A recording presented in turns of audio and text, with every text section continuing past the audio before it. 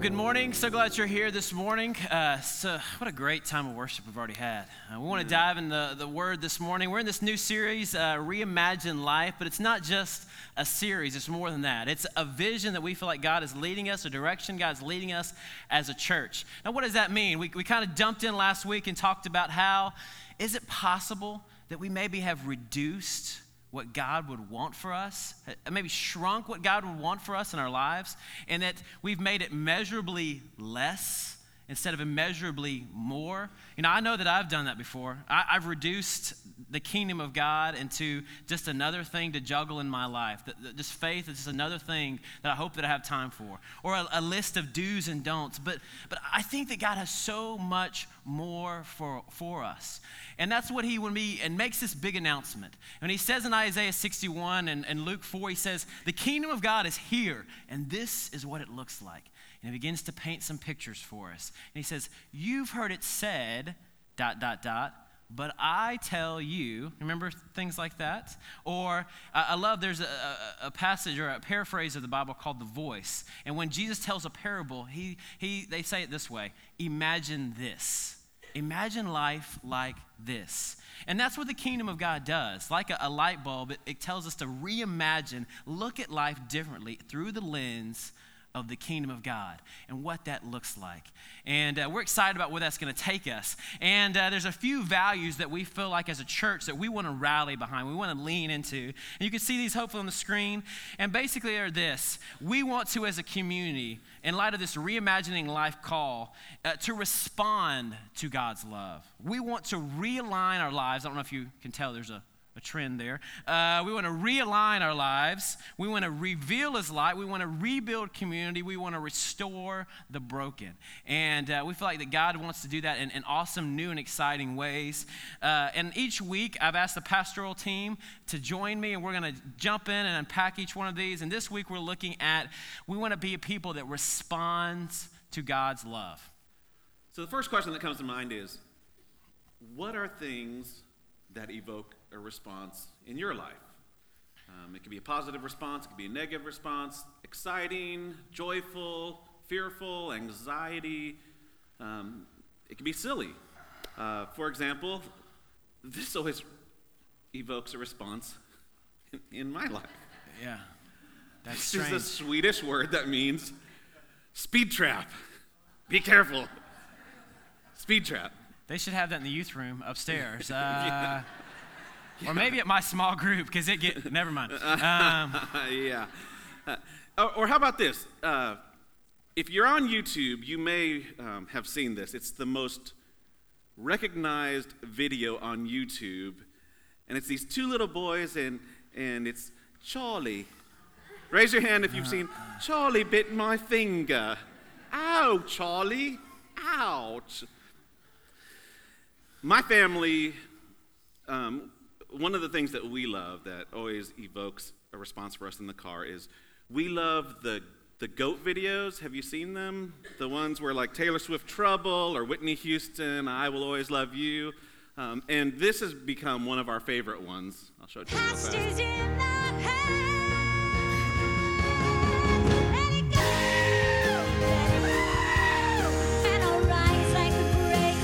Feel free to join along.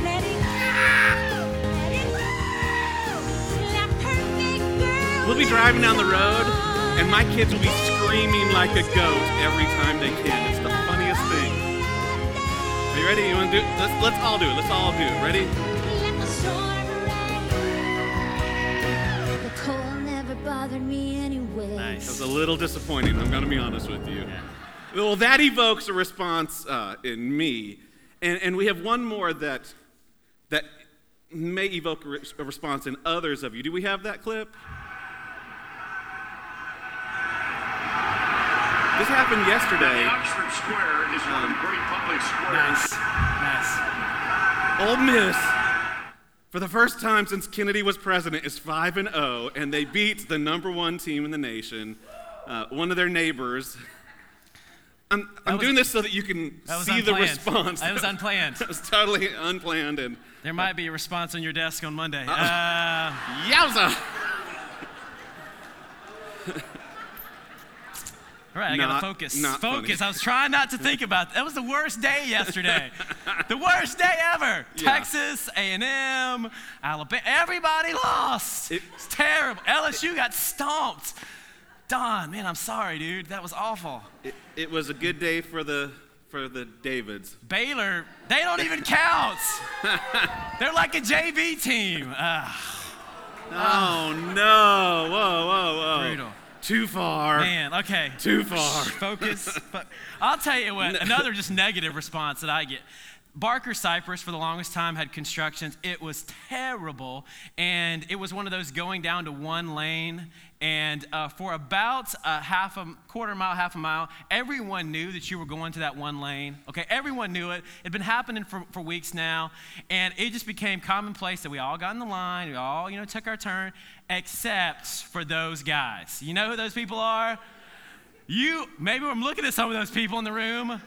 That you blow past that line has been waiting for 6 or 7 minutes, if you've counted now, and they go all the way to the front, and they just start to jam their way in, and you want to be that person who's like, no, not going to happen today.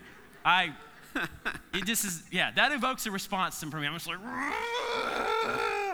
Other responses, maybe, now that you said what you just said, a second ago, it's not as funny, but I was going to say, the boss has it in for you.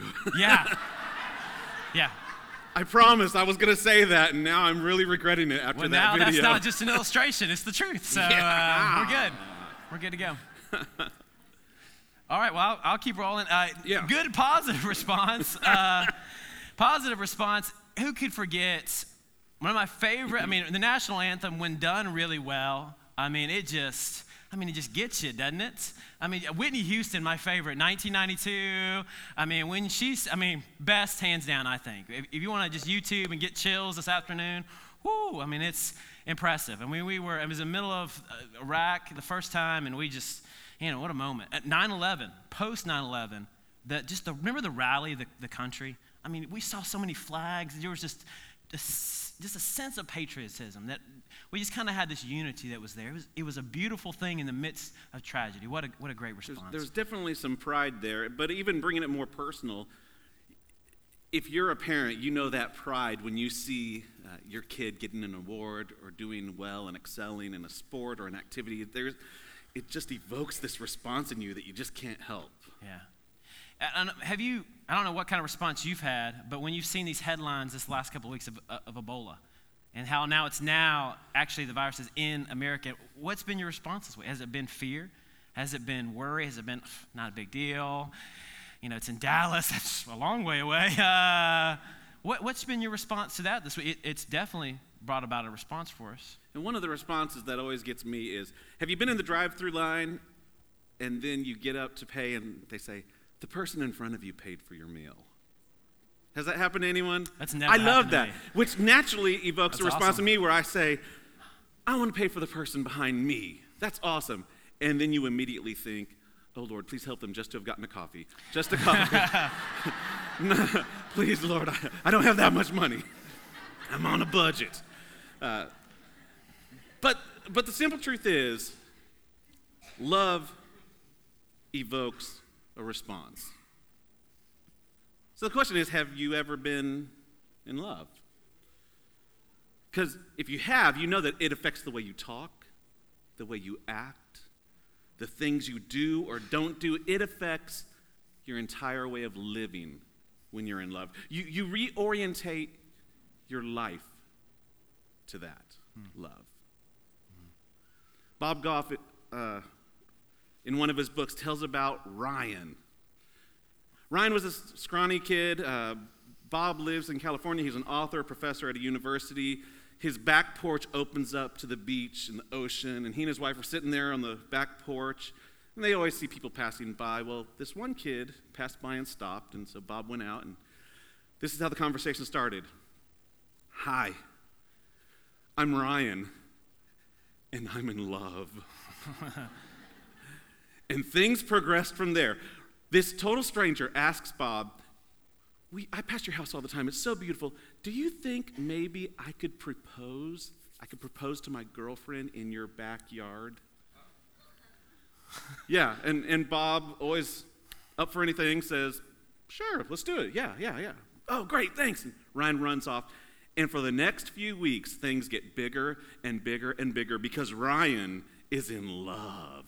And he comes back, Bob, do you think it'd be possible if maybe before I propose, I could have a meal on your back porch? Sure, Ryan, just tell me what you want. Do you think it'd be possible to have a couple of friends help serve the dinner? Sure, that'd be great. I think that'd be wonderful. How many are you thinking? 2 or 3? 20. Wow. Because when love does big. Sure, have them over. So a couple of weeks later, hey, Bob, would it be okay if we had some speakers and some music and maybe we did a little dancing after dinner before I propose? That'd be great, Ryan. Let's do it. A couple days later, Bob, and this is when he says, I knew something was coming because he was especially nervous. Bob, do you have a boat? Okay, the audacity of this kid. This kid is in love, and the whole world is in the conspiracy to win this girl's heart. Yeah, I have a boat. Would you mind if we used it? That would be great, Ryan. Go get that girl. So, on the night comes, and everything is going off. We've got the meal, we've got the music, we've got the 20 friends, we've got them walking down to the pier, going off. But what Ryan didn't know is that Bob had gotten excited about Ryan's love. Mm-hmm. And Bob said, why should he have all the fun? So he called the Coast Guard and told the Coast Guard about Ryan and this extravagant love that he had. And it was infectious. The Coast Guard said, we're going to do something. This is going to be huge. So on the night, everything's happening. They're going out. And in case Ryan was too nervous, he had 50 other friends on the shoreline with candles spelling out, will you marry me? I mean, this kid has it. So he gets down. He stutters through the question. She says yes. Bob gives the signal. And the Coast Guard had one of their fire boats, and they're shooting off water cannons into the air, the likes of which the 4th of July would be envious. I mean, just everything. Because love makes you do crazy things. Love makes you do extravagant things. You can't help yourself. When you're in love, you have to respond. And the beautiful thing of it is, it's so contagious. Mm-hmm. People around you sense the love. Mm-hmm. They sense it, and they want to participate and become involved in it. That's what love does. Did you ever do anything crazy when you were first in love with your mate? I remember, there's a lot of cheesy stories I could tell you, but I sent Melanie an old antique key in the mail and said, because we had a long-distance relationship, this is the key to my heart. Yeah. And I meant it. And I didn't even, like the cheese, you just miss the cheese factor when you're in love. You just do things like that. But the good news this morning is this. The truth is, and I know you've heard this before, and I really want you to hear it today. God loves you. Mm-hmm. He really does. He loves you. And I know that you've heard that probably all your life, hopefully all your life. Maybe you're like me and you've got like 2 songs in your lullaby repertoire. Take Me Out to the Ball Game and Jesus Loves Me. And that's what I sing. That's just that's my rotation. Just start over, replay, okay? And that's what I go with. My kids hear that all the time. In our house, we say I love you a lot. We say it all the time. In fact, my daughter Briley's called on, and she just will randomly, Daddy, she's upstairs or downstairs, Daddy, I love you. And I love you too, Briley. 4 or 5 times a day, she'll just randomly say it. And I'll go and I'll say it all the time to my kids. I love you. I love you, Noah. I love you, Quinn. I love you, Briley. When I say it to Quinn, she just looks at me and says, Doa. But I know that Dora means I love you too, Daddy. And when I really want them to hear it, because I say it so much, I pull their cheeks together and I look them right in the eye and I said, no, I really love you. I love you. And I try to just like go into their soul and tell them that. I mean, you've heard it a lot, but there's people that don't believe it. maybe we've heard it so much that it's just like when you go to greet someone and they say, "How are you doing?" Has anyone ever stopped when you ask that and like, "I'm so glad you asked. Let me give you 10 minutes of how I really am doing." Because we just say that phrase all the time, don't we? How are you doing? How are you doing? We don't actually expect a response or believe it. Or maybe it's "I love you" has become, for some of us, we don't really believe it because we haven't experienced it in our life. We're calling this generation the fatherless generation because so many fathers are absent and they haven't seen a picture of what real love looks like. But God loves us. He tells us over and over and over in his word. And this, some called his love letter to us. Let's jump to Ephesians chapter 3. We dug in last week and we're gonna dig in some more. Ephesians chapter 3. And we're gonna start at verse 17 today. And it says this: "And I pray that you, being rooted and established in love." And we kind of had a picture. I love this picture. Just a random search, but just this rooted and established in love, this picture of a tree. Someone came up to me afterwards. You'll never guess who it was. They said, if I was ever going to get a tattoo, that's what I'm going to get. I was like, that's kind of a pretty cool idea. I like that image. But rooted and established in love. I pray, this is Paul talking to the church in Ephesus, being rooted and established in love, may have power, that you may have power, together with all God's people, to grasp, to get a hold of, to get it, how wide and how long and how deep is the love of Christ, and to know that this love surpasses knowledge, that you may be filled to the measure of all the fullness of God. Now to him who is able to do immeasurably more than we all can ask or imagine, according to his power that is at work within us. To him be the glory in the church and in Christ Jesus through all generations, forever and ever.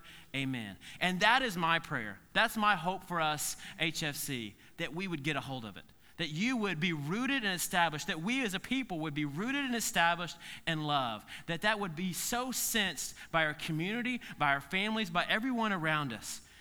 I think to get us going, that we really have to get a hold of a word. In this passage, it's to grasp, to get it, to get it. There's been times when I haven't gotten it before. My grandfather, Hawkins, he took out our cousins one night. I have three older boy cousins, and one night I was about 8 years old. We go out in the backyard of his house in South Carolina, and we're looking at just a sea full of stars, just beautiful and amazing sights. And he begins to point out, well, there's the Big Dipper.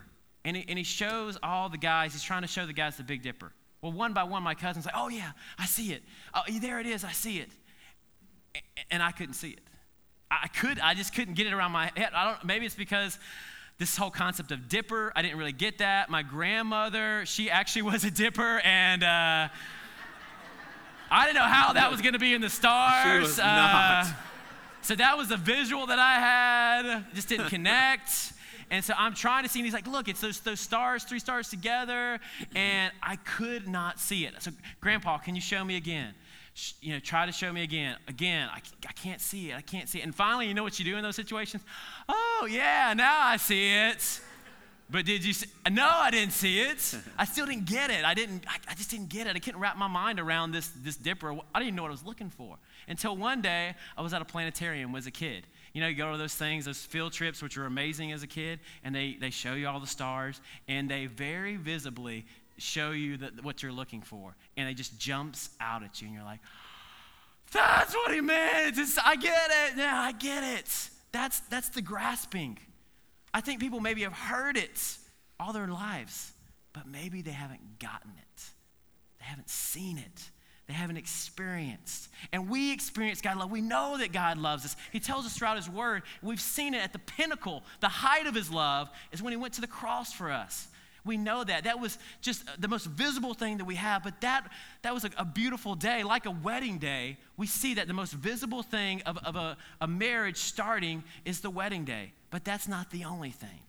God's love for us is deep and it's wide, and there's so many different ways he expresses that love, and he wants to share that love with us. And when we grasp that love, when we get a hold of it, when you get it, when you really see it, when you really get it, when people get it, they are changed forever. We're changed forever. I love Isaiah 61, just the imagery that he has. We're going to just extract a couple of verses from there. Look at verse 3. I want you to take notice of the language that he uses. He's using these beautiful images of transformation that take place. To all who mourn in Israel, he will give a crown of beauty for ashes. A joyous blessing instead of mourning. Festive praise instead of despair. And then in verses 10 and 11, I'm overwhelmed with joy in the Lord my God, for he has dressed me with the clothing of salvation and draped me in a robe of righteousness. I'm like a bridegroom dressed for his wedding, or a bride with her jewels. The sovereign Lord will show his justice to the nations of the world. Everyone will praise him. His righteousness will be like a garden in early spring with plants springing up everywhere. Can you hear the language of transformation? It's both inward and outward. It's transformation that happens to us, but it's transformation that's visible through us. It's inward, it's outward. Matt and I were talking, and so much of this language really does kind of form this dichotomy in our minds of funeral, wedding. Funeral, wedding. A lot of the language in this passage reminded us of that. You've got, with the funeral, you've got the ashes, and you've got the mourning, and you've got the despair and the sorrow. And with the wedding, you've got the beauty and the festive praise and the joyous blessings. I mean, there really is a lot in common with funerals and weddings. And, you dress up. Your loved ones are around you. There are some common things, but there are also a lot of differences. You dress up at a wedding, but there is a lot more color. The music that you play at a wedding is much different than you would ever play at a funeral. The attitude is different. At the funeral, when it finishes, you go back to the church and you have a meal with your family. And you reminisce. You remember, oh, wasn't it great when this happened or that happened? At a wedding, when it's over, you also go and a lot of times share a meal, but it's completely different. Because you're not remembering, you are expecting. You are excited about this marriage for you or your friends. You are expecting God to do something amazing in this marriage. Remembering, expecting. Funeral, wedding. There's an excitement at a wedding. Anything is possible. You never go to a wedding and feel like the bride and groom are unhappy. At least I hope not. I've been to a few. They're starry-eyed. It's, the world is our oyster. Anything is possible. God loves us. He delivers us. He calls us to take off this funeral mentality and to take on this wedding mindset. See, our God is acting. The question is, what will we do in response? And we get a hold of this love. It begins to transform us. It changes us. And there should be a response. There should be a response to this love. If there's not, I kind of question if it exists. There should be something that happens. And what should our response be? Well, we look at 1 Corinthians 13. It's a chapter that is read at many weddings. And you hear some qualities of what love is. Love is patient. Love is kind. It's not self-seeking. It doesn't boast. It doesn't keep record of wrongs. And we see these qualities. There's also can be a response to love. And I think that can be a personality thing. We all have different personalities. We're all different. And the way that we respond to God's love looks differently. I went to Hillsong concert a couple of months ago. It was an amazing time. And one of the things that I love to do at worship events like that, because that's what it's not a concert, it's a worship event. We're singing songs together. We're praising God. I love to look around. There's the glow kind of the lights. And if you just pause, you're kind of in the moment of worshiping, praising. But if you just pause and start to look around, it's an awesome scene. There's the glow on the people's faces. And some people, they're just standing in the basking in the glow of God's love. They're just something like this. And others, you just see tears flowing. And it's a beautiful, other people just two hands, and they just, other people are just jumping up and down. There's other people, they have like the mom dance going on, and they just going back side to side, whatever dance moves you have. They were doing that. There was some person, but it was right behind me at this concert, and James Hayes was right here in front of me. I was here, there was a guy behind me, and this guy was the worst singer that you've ever heard in your times 10, but he was just like, he was singing as loud as he possibly could. And James would kind of peek back at me, and I'm like, not me. but you just kind of heard this guy, and you could not control this guy. I mean, he just was so in love with God. He was so praising God that he didn't care. Didn't care. Have you ever not cared before? It's a great place to be, folks. If you're living and hanging on what people think, oh man, it's painful. But if you're in that place of not caring, it's a beautiful scene. And the way we worship, we do that in different ways, and it's a beautiful thing. And the way that we express our love to him, I think there's an aura about people that get God's love, that get a hold of it, that grasp it. I love this quote by Maya Angelou. She says it this way: I've learned that people will forget what you said, people will forget what you did, but that people will never forget the way you made them feel.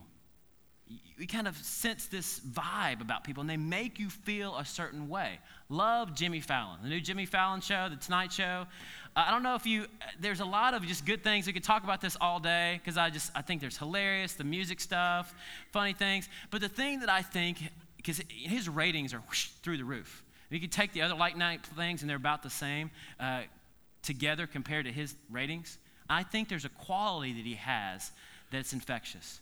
He is super positive. Have you noticed that? Laughs at himself, laughs at others, makes stars laugh at themselves. There's this positive just glow that's there. There's joy. And sometimes things just break down, and you just can laugh and just be okay with that. There's a vibe that we make people feel this kind of vibe. And this is expressed, I think, there's this book that Garen referenced. It's one that we've read a little bit this week. It's called Love Does by Bob Goff. And if you need a book to read, this is a fun one to read. And oftentimes you kind of blow past the forward and you just jump to the first chapter. Do you do that? I don't even look at that kind of stuff. But this week we happened to look at the forward, and it's amazing. And I want you to take a look at it as I'm reading it. It says this. This is by a guy named Donald Miller, who's written a few books you might have read. And he says this: Bob Goff has had a greater impact on my life than any person that I've known. And while you'll read the stories in this book about adventures both big and small, it isn't bears or witch doctors or dynamite that go through me. Though I confess Bob's adventures are intoxicating. The reason Bob has impacted my life is because he loves me. Bob Goff loves people with a force that is natural. And by natural, I mean nature, like a waterfall or a wind or waves on the ocean. He loves effortlessly, as though love packs annually in snow on a mountain, melting and rushing through him in an infinite loop. There is no explanation for a man who can love this well, save God. I think Bob Goff knows God. And I think God's love flows through him. I don't know how to explain Bob's love except to say it's utterly and delightfully devastating. You simply cannot live the same once you know him. He will wreck your American dream and will help you find your actual dream. He will wreck your crappy marriage and help you find a love story. To know Bob is to have I can't find my words. Facade, thank you. To know Bob is to have a facade you've spent your life maintaining beautifully, strewn to ruins, while like a friend, he comes alongside you as you rebuild. This book will be troubling for you some. We don't like to put hands and feet on love. When love is a theory, it's safe. It's free of risk. But love in the brain changes nothing. Bob believes that love is too beautiful a concept to keep locked up behind a forehead like a prisoner. Wow. There's several lines I love in that. I think Bob Goff knows God, and I think God's love flows through him. Do people know that you love God? Can they sense it? Can they see it? Can they hear it? Can they feel it? You know, I really think in some of this passage, too, if we were to go back, you could replace the word Bob with the word God. I'm guessing that because you're here, you would want to be that kind of person. You would want, if they were writing a story of your life, you would want that in your foreword. We want to be that way, don't we? But let's just be real for a second. It's difficult. It's not easy. We're forgetful. We have a short attention span. We've got the empires of this world crashing down upon us, telling us that we need more. We got to keep up with the Joneses. We've got to have a better job and a bigger car. We've got to be aggressive. If we want to get something, we got to do it ourselves. Our focus is always on us, us, us, us. And we've forgotten what God has to offer. You know, the funny thing is, we're not that different from the Israelites in Isaiah 61.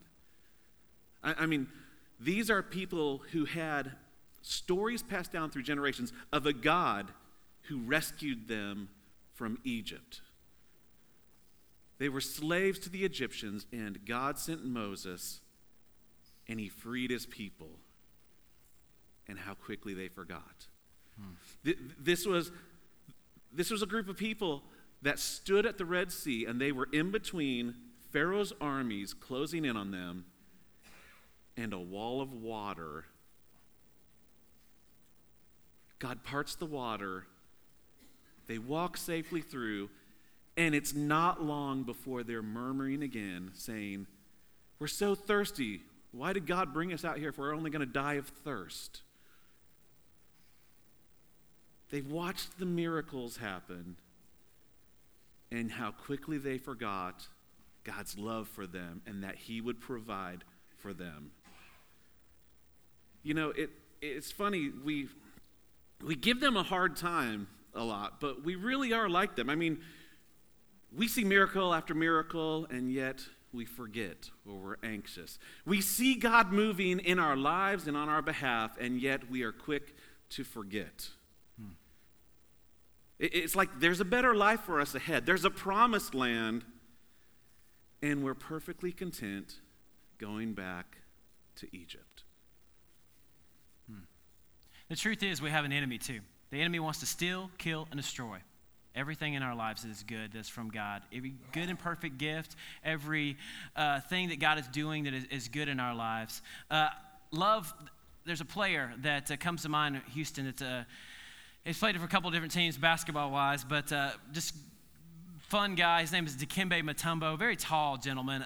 He did some commercials, Geico commercials. Do you remember those? Let's take a look at one.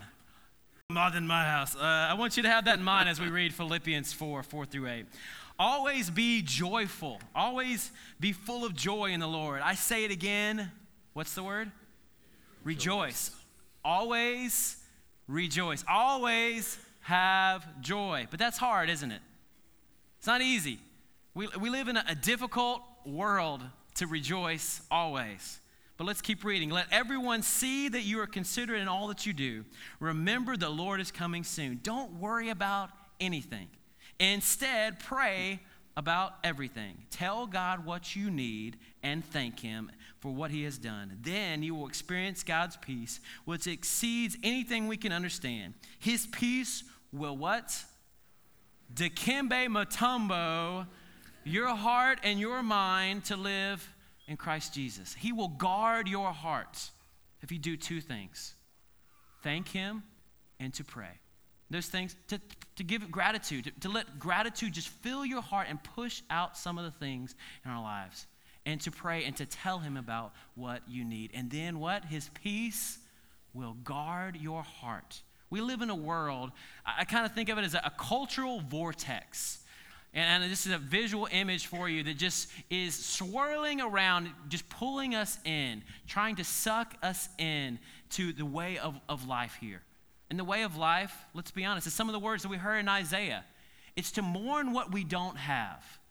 It's to be in despair always, to be in fear. We don't rejoice. The media is always trying to scare us. And we live in a world that's full of these things and images, and they're constantly pulling at us to try to live and to think and to act and to be like them. But that's not who God has called us to be. God has called us to see things differently, to reimagine life in the midst of empire, in the midst of this place that we live, to reimagine a kingdom of God that is different. And we are called, if we get a hold of this love, if you got it, to respond to what that love looks like. We keep going on. If we look at Romans chapter 12, verse 1 and 2, it's a great passage of scripture. The Message says it this way. So here's what I want you to do. God helping you. Take your everyday, ordinary life. You're sleeping, you're eating, you're going to work and walking around life, and place it before God as an offering. Embracing what God does for you is the best thing you can do for him. Don't become so well-adjusted to your culture that you fit into it without even thinking. Instead, fix your attention onto God. You'll be changed from the inside out. Readily recognize what he wants for you and quickly respond to it. Unlike the culture around you, always dragging you down to its level of immaturity, God brings out the best of you, develops well-formed maturity in you. So what are some things that we focus on? What are some things that as we fix our attention on in our lives? We fix our attention on God because he is the author and the perfecter of our faith. He is the source of our joy in our lives. Right. Philippians 4:8 says it this way, and now, dear brothers and sisters, one final thing. Fix your thoughts on what is true, what is honorable, what is right, what is pure and lovely and admirable. Think about things that are excellent and worthy of praise. And when we do that, God will help to swat out some of the things that would attack your heart and your life. See, this is the blueprint for living and responding to God's mercy. I mean, fixing our eyes on the things that are excellent and praiseworthy. You know, and we thought, well, how do we land this plane? Do we just, throw out, well, we need to have more joy. Well, we need to serve more. Those are great things to do, but they're very ambiguous. So we thought, what if we just gave some nuts and bolts? Here are some ways that you can begin to respond more to God's love this week. This is not the exhaustive list. There are thousands of ways that you can respond to God's love. I'm just going to give you a couple of examples to get your mind going, and then we're going to trust that the Spirit's going to lead you. Memorize Scripture. Have you ever thought about just saying, wow, that verse means a lot to me? I might want to memorize that and have that in the back of my mind so that when I need it, it's that Dikembe Mutombo, and it reminds me. There's a format of reading the Bible that called Lectio Divina, where you would take a passage and you will focus on it for a while. And I'm going to send a challenge to you. Psalm 139 has been meaningful in my life. It's the prayer that I pray over every child that I go and visit when they're born in the hospital. It's this beautiful cycle of call and response. Oh Lord, you've searched me and you know me. You know when I rise and when I sit. You're familiar with all my ways. You hem me in behind and before. And then it goes all the way down to search me, O God, and know my heart. Try me and know my ways. See if there's anything wicked in me and lead me into the life everlasting. It's this, God, you've known me. God, know me better. God, I want to know you better. So I'm going to send out a challenge. I would love for you for the next 30 days to focus on Psalm 139. Read it, reread it. It will get to the place where it's almost memorized for you. And certain words will pop out on a certain day, and God may take you down that trail. Wow, you hem me in behind and before. I am surrounded by God's love, or other things. But I would encourage you, Psalm 139. Some of you, this isn't for me necessarily, but journaling, writing out your prayers, writing out your thoughts, writing out the things that God is doing for you. Carrie, I know you've got, is it your happy journal? It's whenever there are issues, she goes back and she can say, wow, God did this for me. God did this for me. God has been faithful over and over again. Music. You know what you're listening to is affecting you. I mean, we get that, right? I would encourage you to put things in your mind, put music in your mind that is going to draw you closer to God. Prayer. Are you constantly talking to him? Or is it a right before I eat type of thing? I love that whole practicing the presence of God mentality where every time I'm doing something, I'm praying. When I'm in the grocery store and I see a mother struggling with her kid, I'm praying. When I'm that father in the grocery store struggling with my kids, I'm praying. But just everywhere you go, in everything you do, be in a state of prayer. See, worship doesn't happen just on Sundays. The way you worship is the way you live.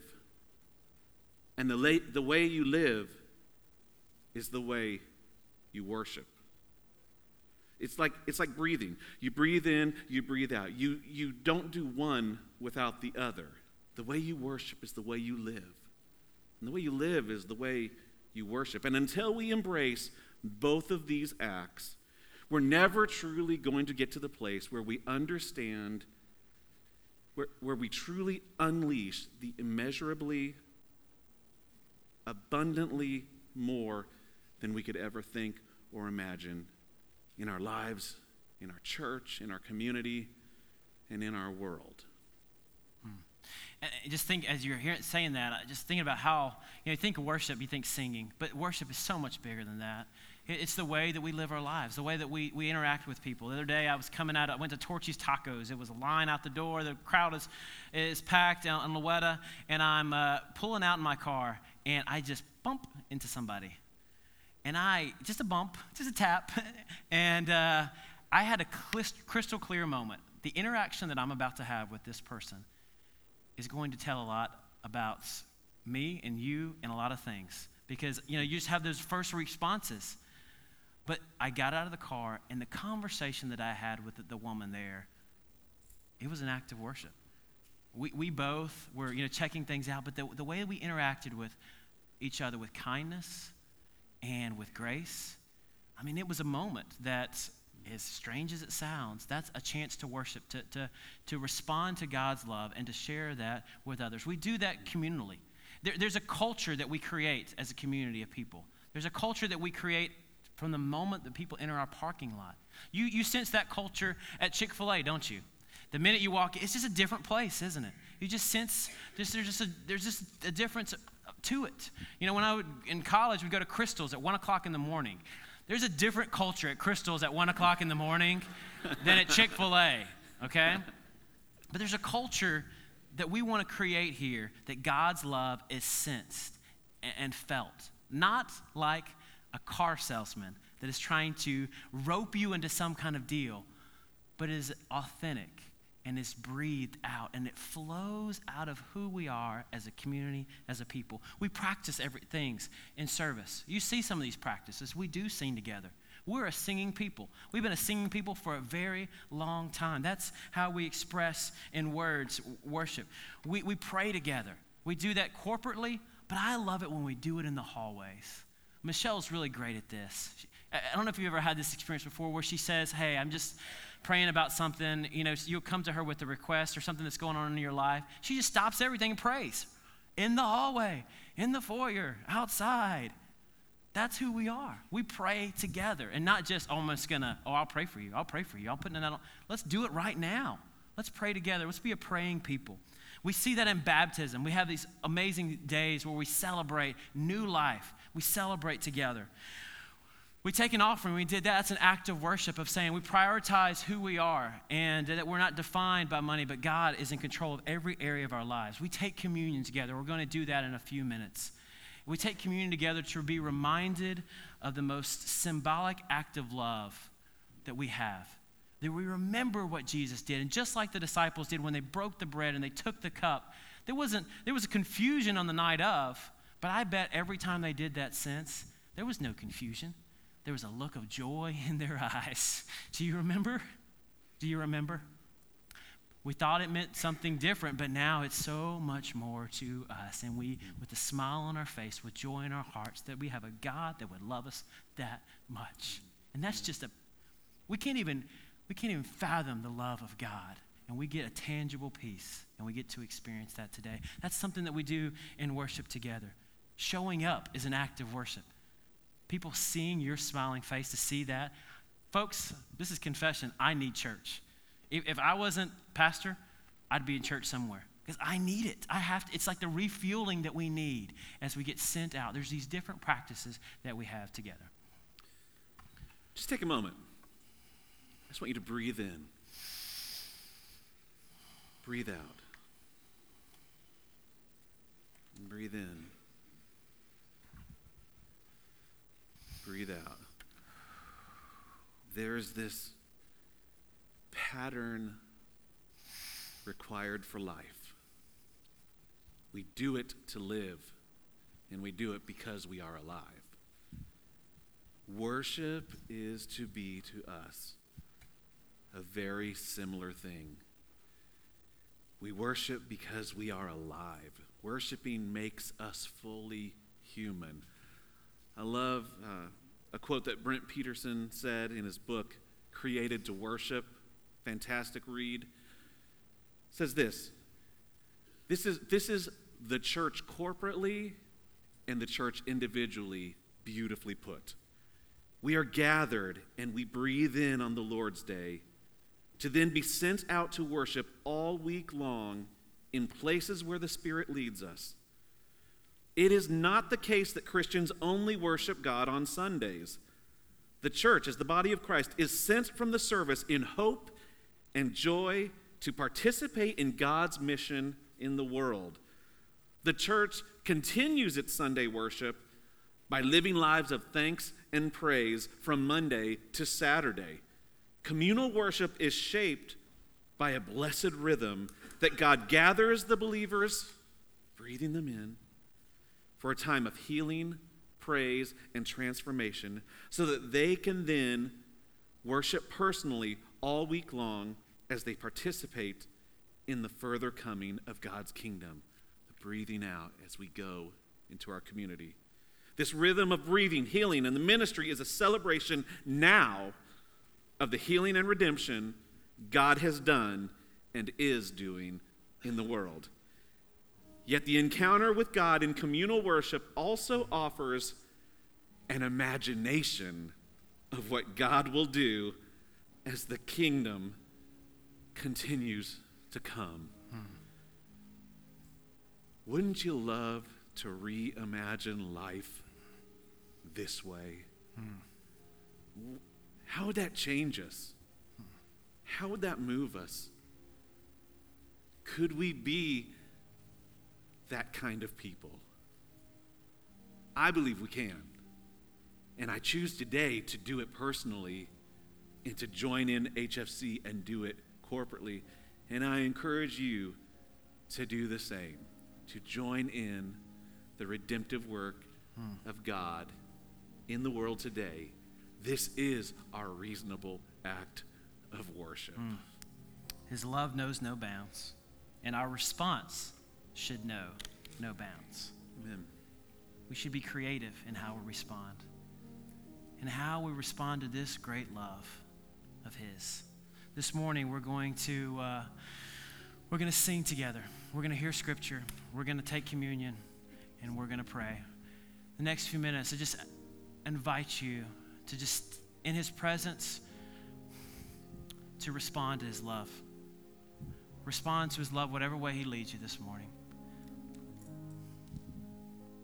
If there are words for Him, then I don't have them. You see, my brain hasn't fully reached the point where it could form a thought that could adequately describe the greatness of my God.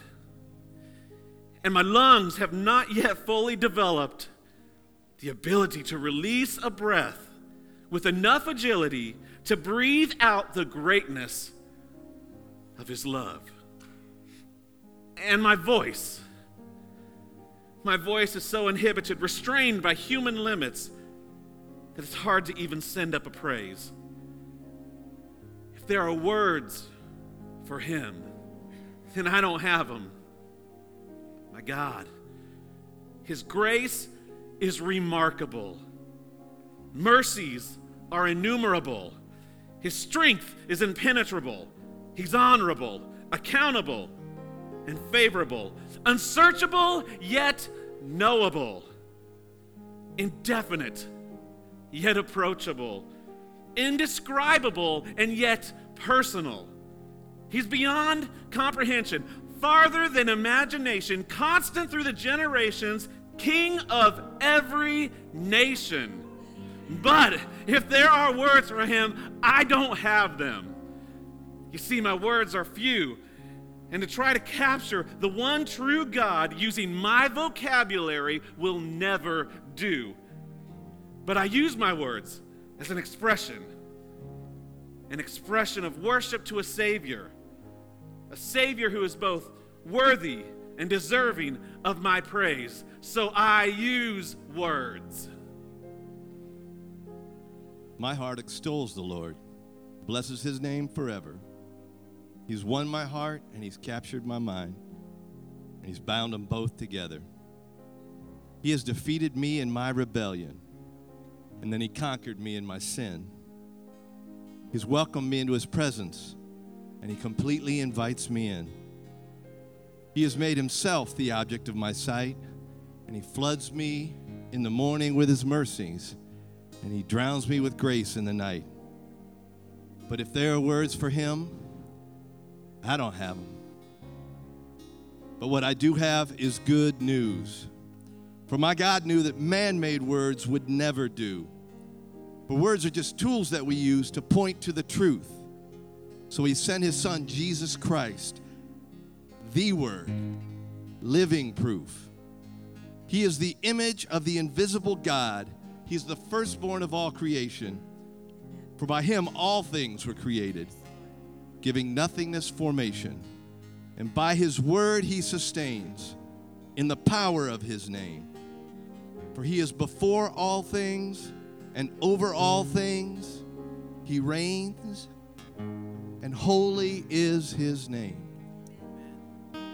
The way he persevered in strife, the humble Son of God becoming the perfect sacrifice.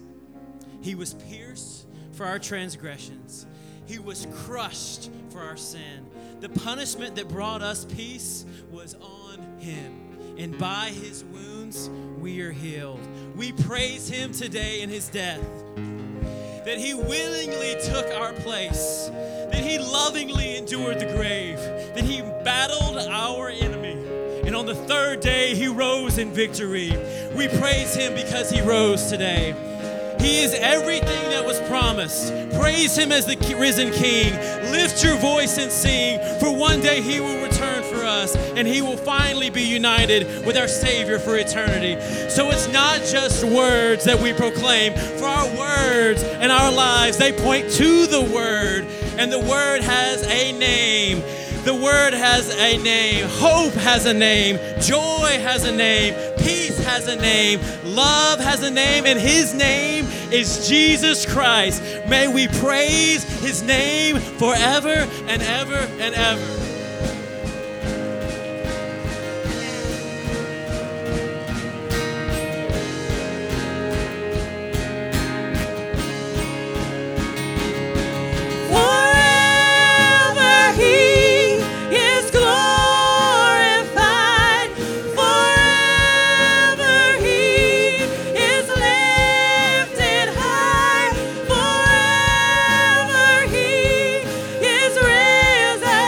He